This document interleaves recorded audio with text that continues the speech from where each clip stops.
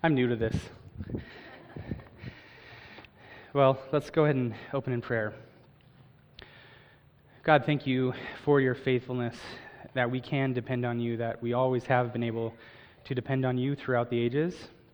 And we have seen your faithfulness in the Scriptures, and we've seen your faithfulness throughout the course of history, and we can continue to see your faithfulness throughout the course of our lives. And because of that, we know that we have trust and hope in your faithfulness for the future as well, for our future.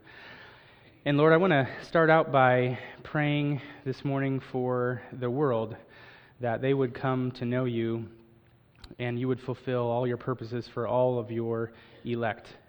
And we know that this is your promise to the elect, that not one would go free, and that you would not lose one of them, but that you would secure all of them. And Lord, we ask that you would do that through the lives and the relationships that people are building and through the work of their hands all across this globe. And God, I just ask that you would accomplish those purposes for your glory and for the world's good.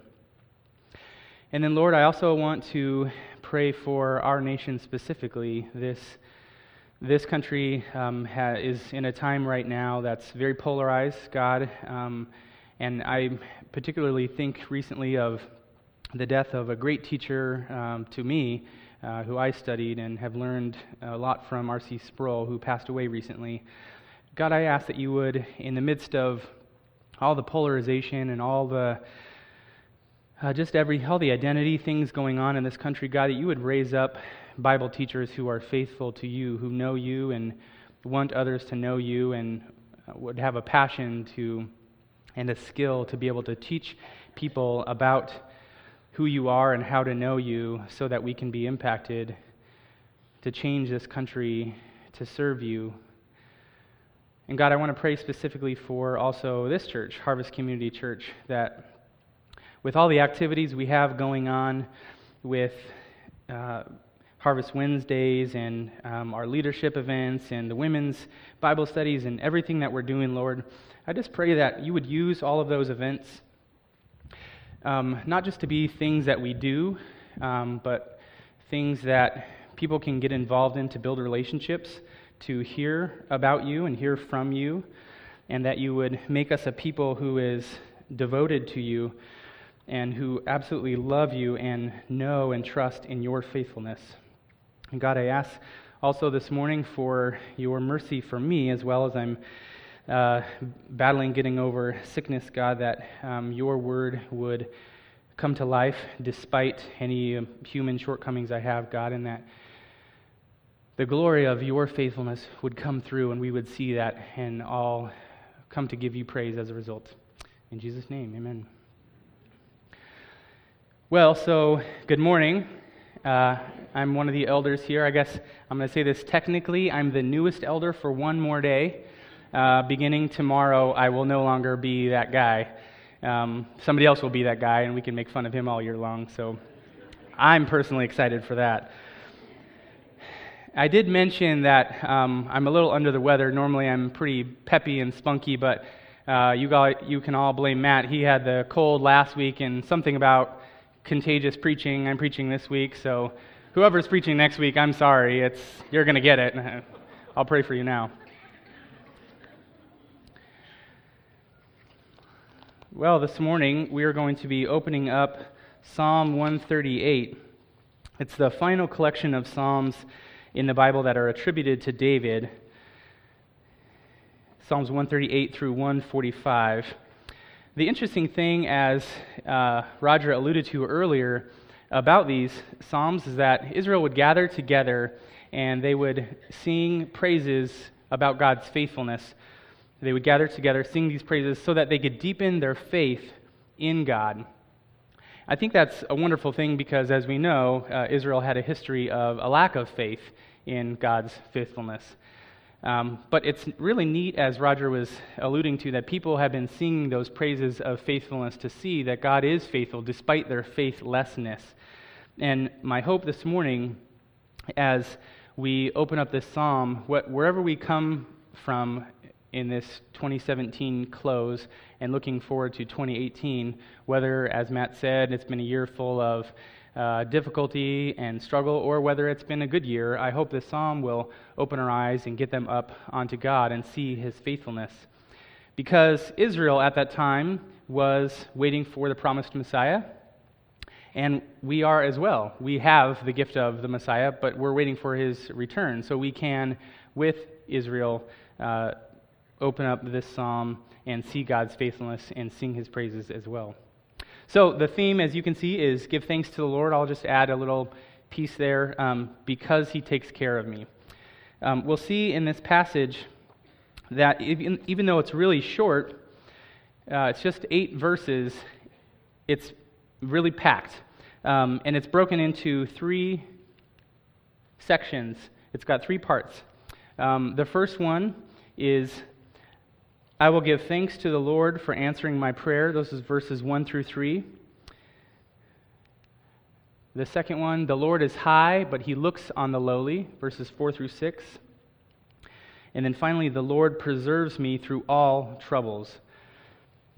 Don't worry about writing those down. I'll break them down here in just a minute. We'll go through each one by one. So let's go ahead and get started and look at verses 1 through 3. I'm going to read this again so we can slow down and see what God is saying here. Psalm 138, verses 1 through 3. I give you thanks, O Lord, with my whole heart. Before the gods I sing your praise. I bow down towards your holy temple and give thanks to your name for your steadfast love and your faithfulness. For you have exalted above all things your name and your word. On the day I called, you answered me, and my strength of soul you increased. So what we see in this psalm is that David is giving thanks because he called on God. We see that God has answered David's prayer, and the answer was to increase David's strength of soul.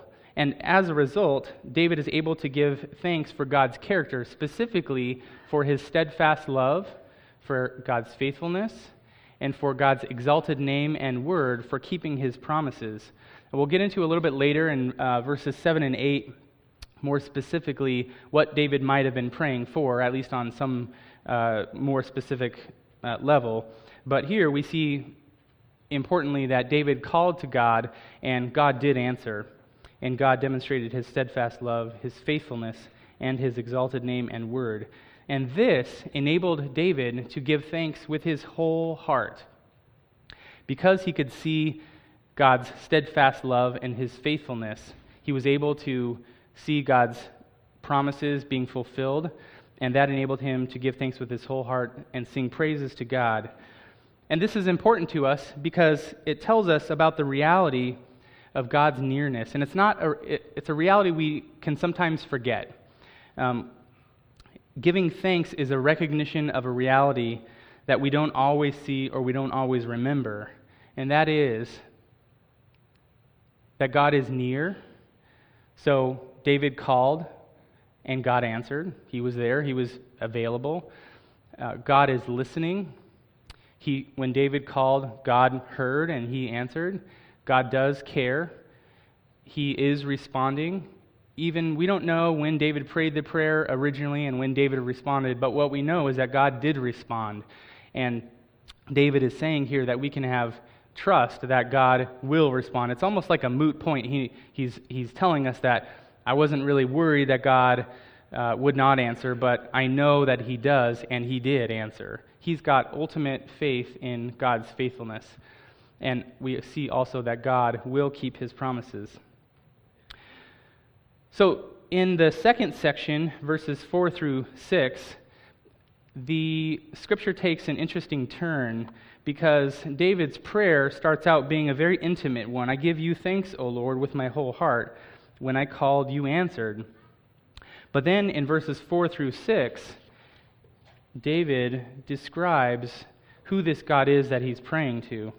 Let's read this together, verses 4 through 6. All of the kings of the earth shall give you thanks, O Lord, for they have heard the words of your mouth, and they shall sing the ways of the Lord, for great is the glory of the Lord. For though the Lord is high, he regards the lowly, but the haughty he knows from afar. So this is interesting because this very personal prayer that David is praying is now put into context. David is showing us that this God that he's praying to is not just a lowly God, but he's God on high. That great is his glory in all the earth, and all of these kings of the earth will thank God. God is the one that all the kings of the earth will be thanking at some point or another. If you think about that right now, who are all the powerful people of the earth right now? And if you imagine those people giving God thanks, first of all, that might be a hard thing to imagine because probably most of the time they don't give God thanks. But if you were to imagine them giving God thanks for the words of his mouth and them singing the praises of the Lord, someday, David is telling us that that will happen, and this is the God to whom he is praying. And yet, in the juxtaposition, the Lord is on high, but he looks on the lowly. So God is accessible to these kings who are giving him thanks, but he's also accessible to the lowly. He's not just a God for the King of Kings, but he's the God for the lowest of low, as we heard last week in Mary's prayer when the Holy Spirit came upon her to tell her that the Savior of the world would be born through her. So the lowly are known and regarded by God, and not just those on high. So what this tells us then is that God is accessible to everyone. There are just a few little stipulations that make him accessible. God's power and his glory are available to everyone. You only need to be humble. That's something we can all do, although at the same time, it's one of the hardest things to do, in 2 points, confess that God is greater than I am, and appreciate him for his goodness. David, in this prayer, recognizes who God is, that all the kings of the earth will give him thanks, and that great is the glory of the Lord. So he's recognizing that God is greater than he is, and he shows an appreciation for his word and for his glory. Anyone can come before God, and he's accessible. The greatness and the power of God who created the earth with his word, he spoke and it happened, and it has been obeying his word ever since. That's the power and the glory of the God that we have access to. A couple points on this I just want to say really quickly. Humility is not trying to earn access to God through my own good works. And humility is not putting myself down. You don't see David talking about himself. You see David exalting God. When we put ourselves down, that's not humility. Or if we try to earn access to God through our own good works, that doesn't make him any more accessible. In fact, what David says here is that the haughty he knows from afar. So being lowly means to trust entirely and to depend entirely on God, to recognize his greatness and come to him with our weakness and recognize his greatness and thank him for it. And that's how he's accessible. And finally, we get to the last section of this passage. The Lord preserves me through all troubles, verses 7 through 8. So initially we see that David is praying to God, and that God has answered him. And in the second section, we see that who is this God that David is praying to? He's on high, but he regards the lowly. And finally, we see that what God is doing that gives us supreme confidence and trust in God. And let's go ahead and read this again together. Verses 7 and 8 say, "Though I walk in the midst of trouble, you preserve my life. You stretch out your hand against the wrath of your enemies, the wrath of my enemies, and your right hand delivers me. The Lord will fulfill his purpose for me. Your steadfast love, O Lord, endures forever. Do not forsake the work of your hands." So, we see here that God is able to preserve life in the midst of trouble. God is preserving David's life and protecting against enemies. He's active. We also see that David knows that there's no trouble and no enemy that can prevail against God. God is watching over and protecting everyone who's faithful to him. And singing this is a much-needed reminder, which is easy for us to forget, but which puts all of life into perspective.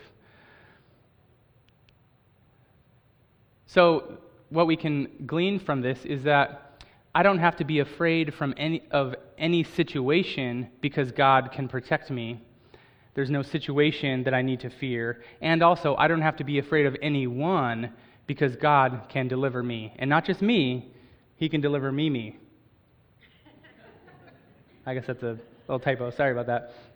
That's what happens when you put this together when you're a little foggy in the brain. It's just a check to see if you're still awake. Kurt, where are you? Are you awake? Okay. But yeah, David is saying that there's no situation. If you think about our lives, what are the most stressful things we go through? There's a situation at work or with finances, or there's a relationship that's troubling to us, whether it's a spouse, a child, or a boss.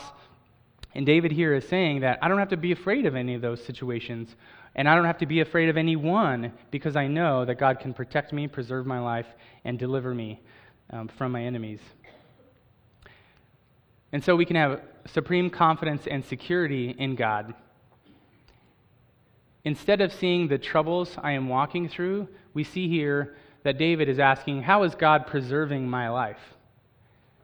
Instead of looking at the troubles, he's asking, how is God preserving my life? And instead of seeing the wrath of my enemies, David is asking, how is God delivering me and protecting me? And instead of doubting in God, David is asking, how has God been faithful, and can I trust him to continue to be? And David's definitive answer in his life is, yes, God is preserving my life. He is protecting me, and he can and will continue to be faithful. And so I can sing God's praise. So, why do we need these reminders? This is all well and good. This is all early biblical stuff that was a long time ago, and this is 2017 coming up on 2018. Why is this a good reminder for us today? Well, like I said earlier, the people of Israel were gathering together to wait for their Messiah, and in the meantime, they had to live life. They were trusting that God would fulfill his promises and would come through for them. Well, we're in the same position as they were back then. We're waiting for the return of the Messiah. And so, in the meantime, life is going on just like life was going on for them. And like Israel, we're people. They're people and we're people. It's really easy to think about Israel as being a different kind of the people of Israel as being a different kind of a person. We nicknamed the disciples the disciples because they didn't get it. But I don't know if you've heard that before. I think it's funny. Well, now you know. But sometimes when I look at what the disciples are thinking and how they respond, I think, if I'm really honest, I probably have had those same kinds of thoughts. I can know something in my head, but not really fully trust it. Or I'm going about life, and then I realize, wow, I have not prayed to God in a long time. What am I doing? Why am I trying to do this on my own strength? I know that I need to be trusting God. I know that I can't do it in my own strength, but why have I been doing this on my own strength? So we are just like the people of Israel. We are just like the disciples in many human ways. And so 3 things that I think tell us why we need these reminders. 1, we forget. 2, we lose focus. And 3, we faint. And get this, they all start with F. I didn't even go to seminary, and I learned that. I guess I've been coming to Harvest and listening to Matt preach long enough. So we forget. We need these reminders because we forget, we lose focus, and we faint. Briefly, we forget to call on God. We go about our lives, and we just get busy with the stress of it all, the practicality of it all, not because we're trying to forget about God, but just life gets busy. Or we're going through life, we get through a difficulty, and we forget that God has answered a prayer. Maybe we prayed in a moment, God, will you save me? Will you deliver me? Will you help me?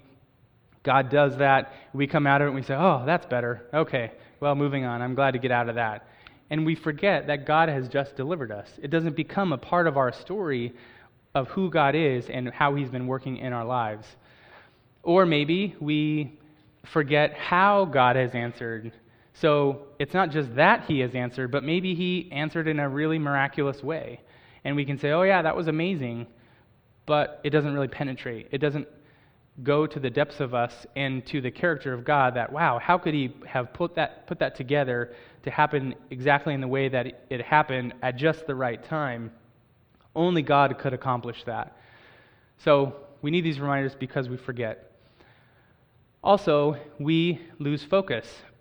We look for actions or outcomes rather than for God himself. There are many times as a counselor, many of you may not know, but I work as a counselor Monday through Thursday. That's my profession. And I see how people are struggling with life, and some people are Christians, and they talk about their faith, and they wrestle with that.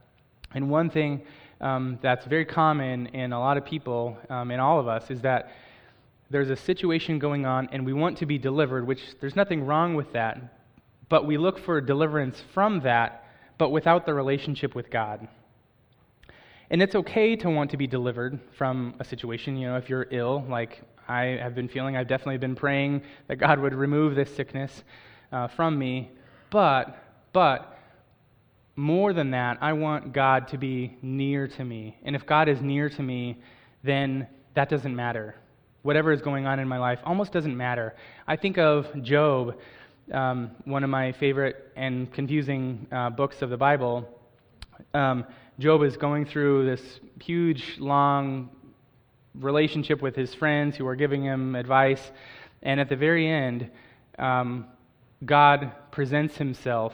Job was looking for answers. He says, why have you let me be born? Why have you afflicted me with all this? He's not accusing God, but he's just asking. And God's answer is, I'm God. Let me show you how huge I am.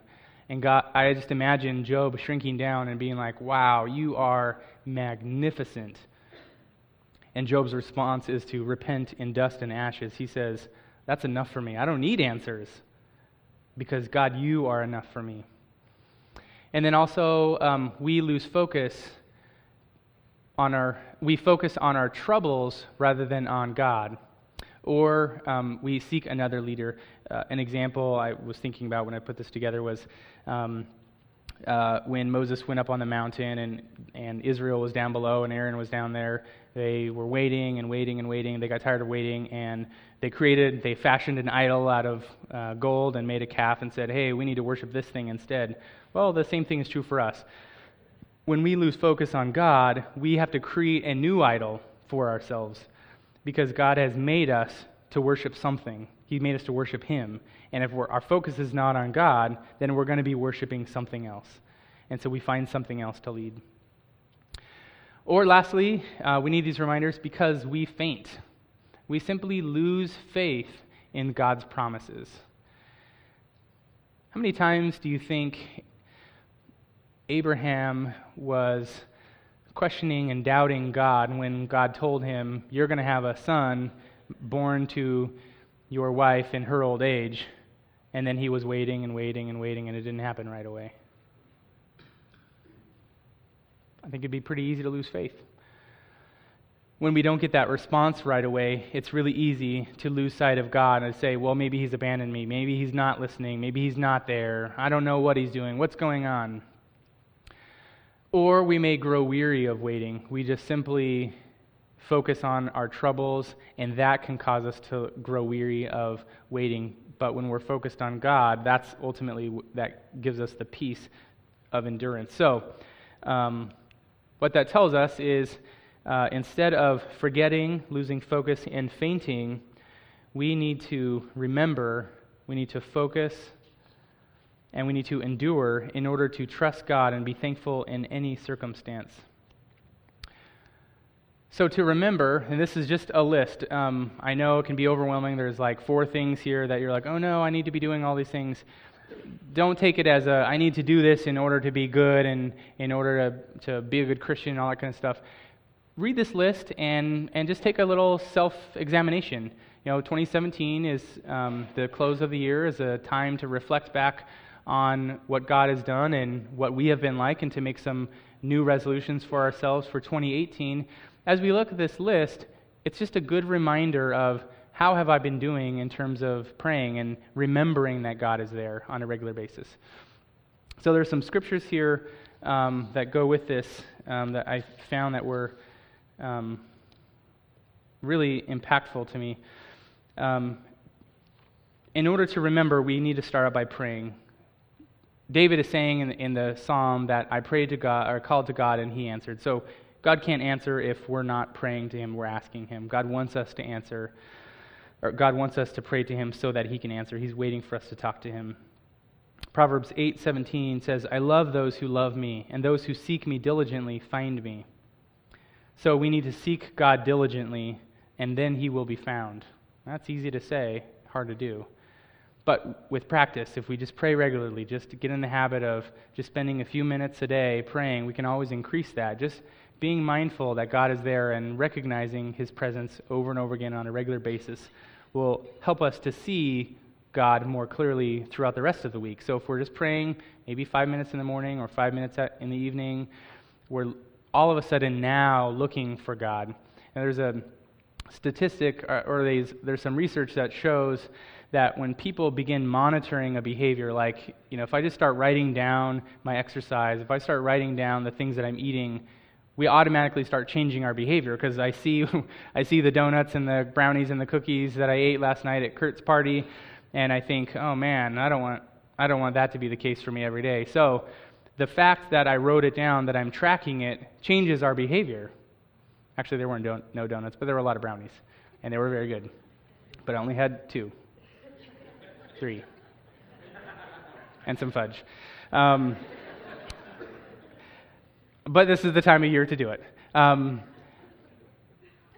what it's telling us is that just by simply doing something, by monitoring it, by praying, we begin to see those things. We begin to see God more actively in our life because we're looking for him.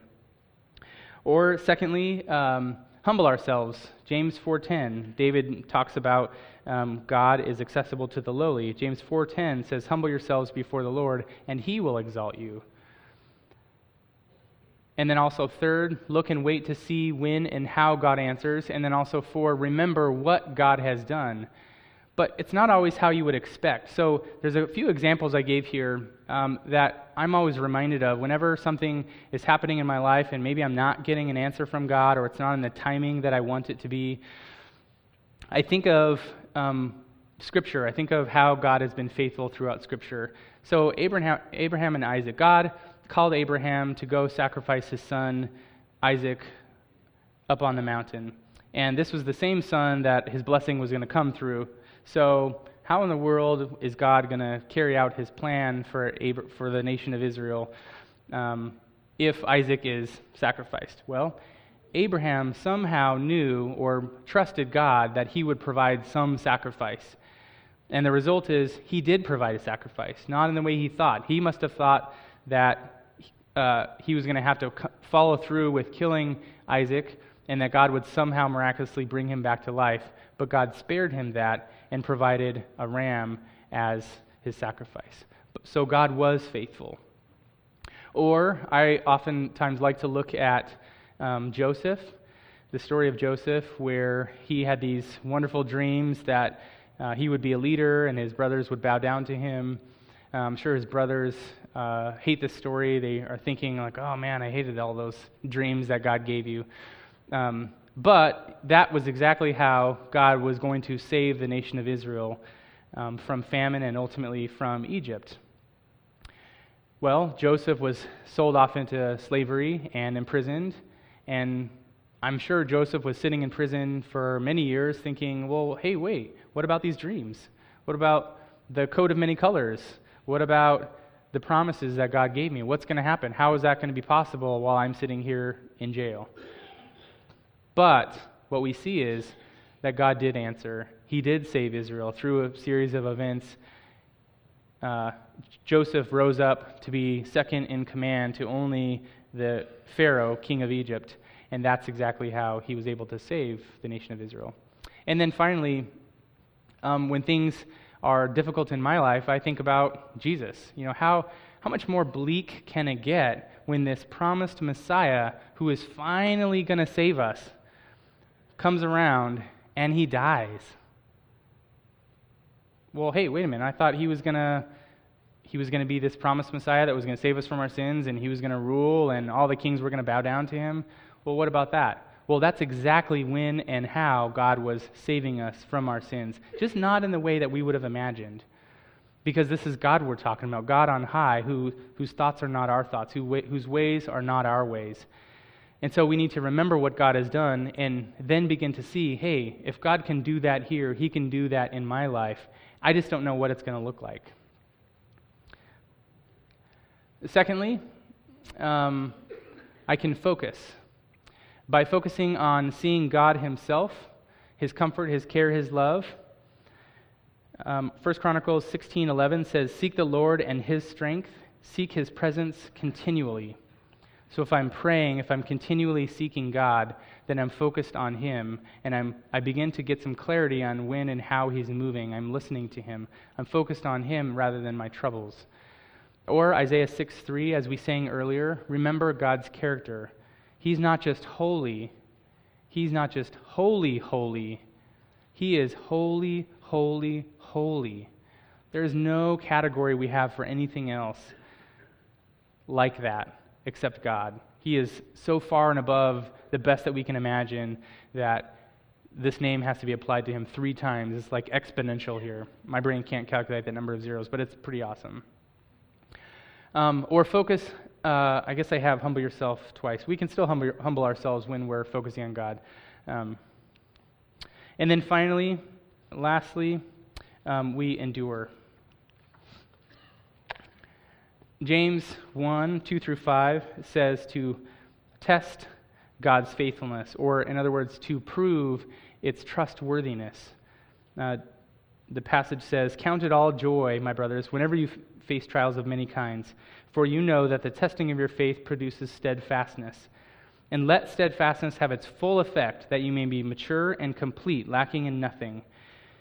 If any of you lacks wisdom, let him ask God, who gives generously to all without finding fault, and it will be given to him."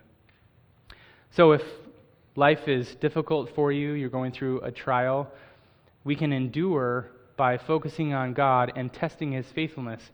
Ask God, can you be faithful in this? Just one day at a time. Show me that you're here. Show me how you're moving, and then wait and listen. And what we see going on behind the scenes is that these trials are actually happening. God is allowing these trials to develop us into the kinds of people that he wants us to be. And what that is doing is that is proving out God's trustworthiness, and it's revealing our faithlessness. That's the issue right there. It's not, is God going to be faithful, and how is he going to be faithful? It's, will and can I trust him? And so these trials that are coming up, if we're focused on God and we are enduring, we will see that he is trustworthy, and that it was me all along that was unable to endure to trust him. But as we seek him and trust him and focus on him, he will build up that trust and that faithfulness that faith in his faithfulness, so that we can endure, because ultimately we need to be a people that endures. Also, Philippians 4:8, finally, brothers, whatever is true, whatever is honorable, just, pure, lovely, whatever is commendable, if there's any excellence, if there's anything worthy of praise, think about these things. Remember, David was focused on who God is and not on his troubles.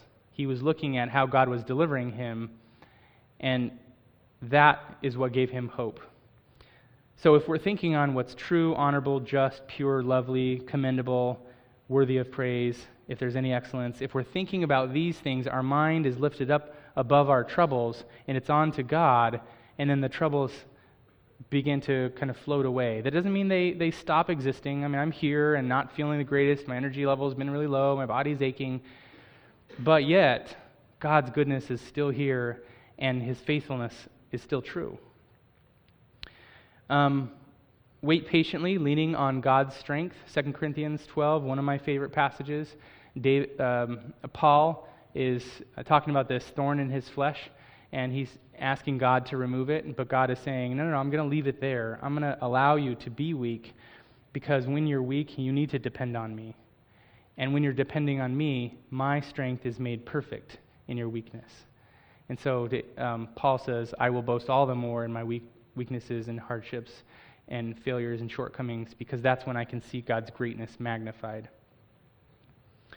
And then finally, remember the end of the story. This one really impacted me just over the last 24 hours as I was putting the kind of finishing touches on preparing for this passage.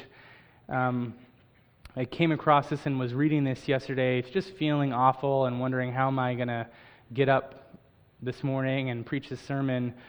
I came to this passage and just started absolutely weeping with overwhelming emotion because of God's goodness and His faithfulness.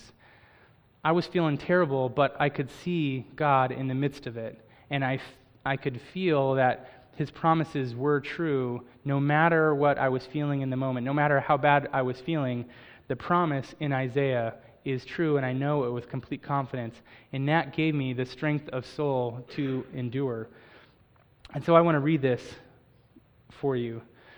Isaiah 25, 8 through 9 says, God will swallow up death forever, and the Lord will wipe away tears from all faces.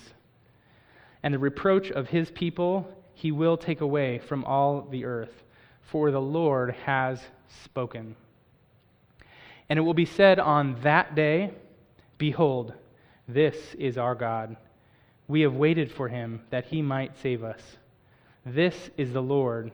We have waited for Him. So let us be glad and rejoice in His salvation. Let's pray. God, thank you that your word is true and your steadfast love endures forever. Thank you that we can trust in your faithfulness.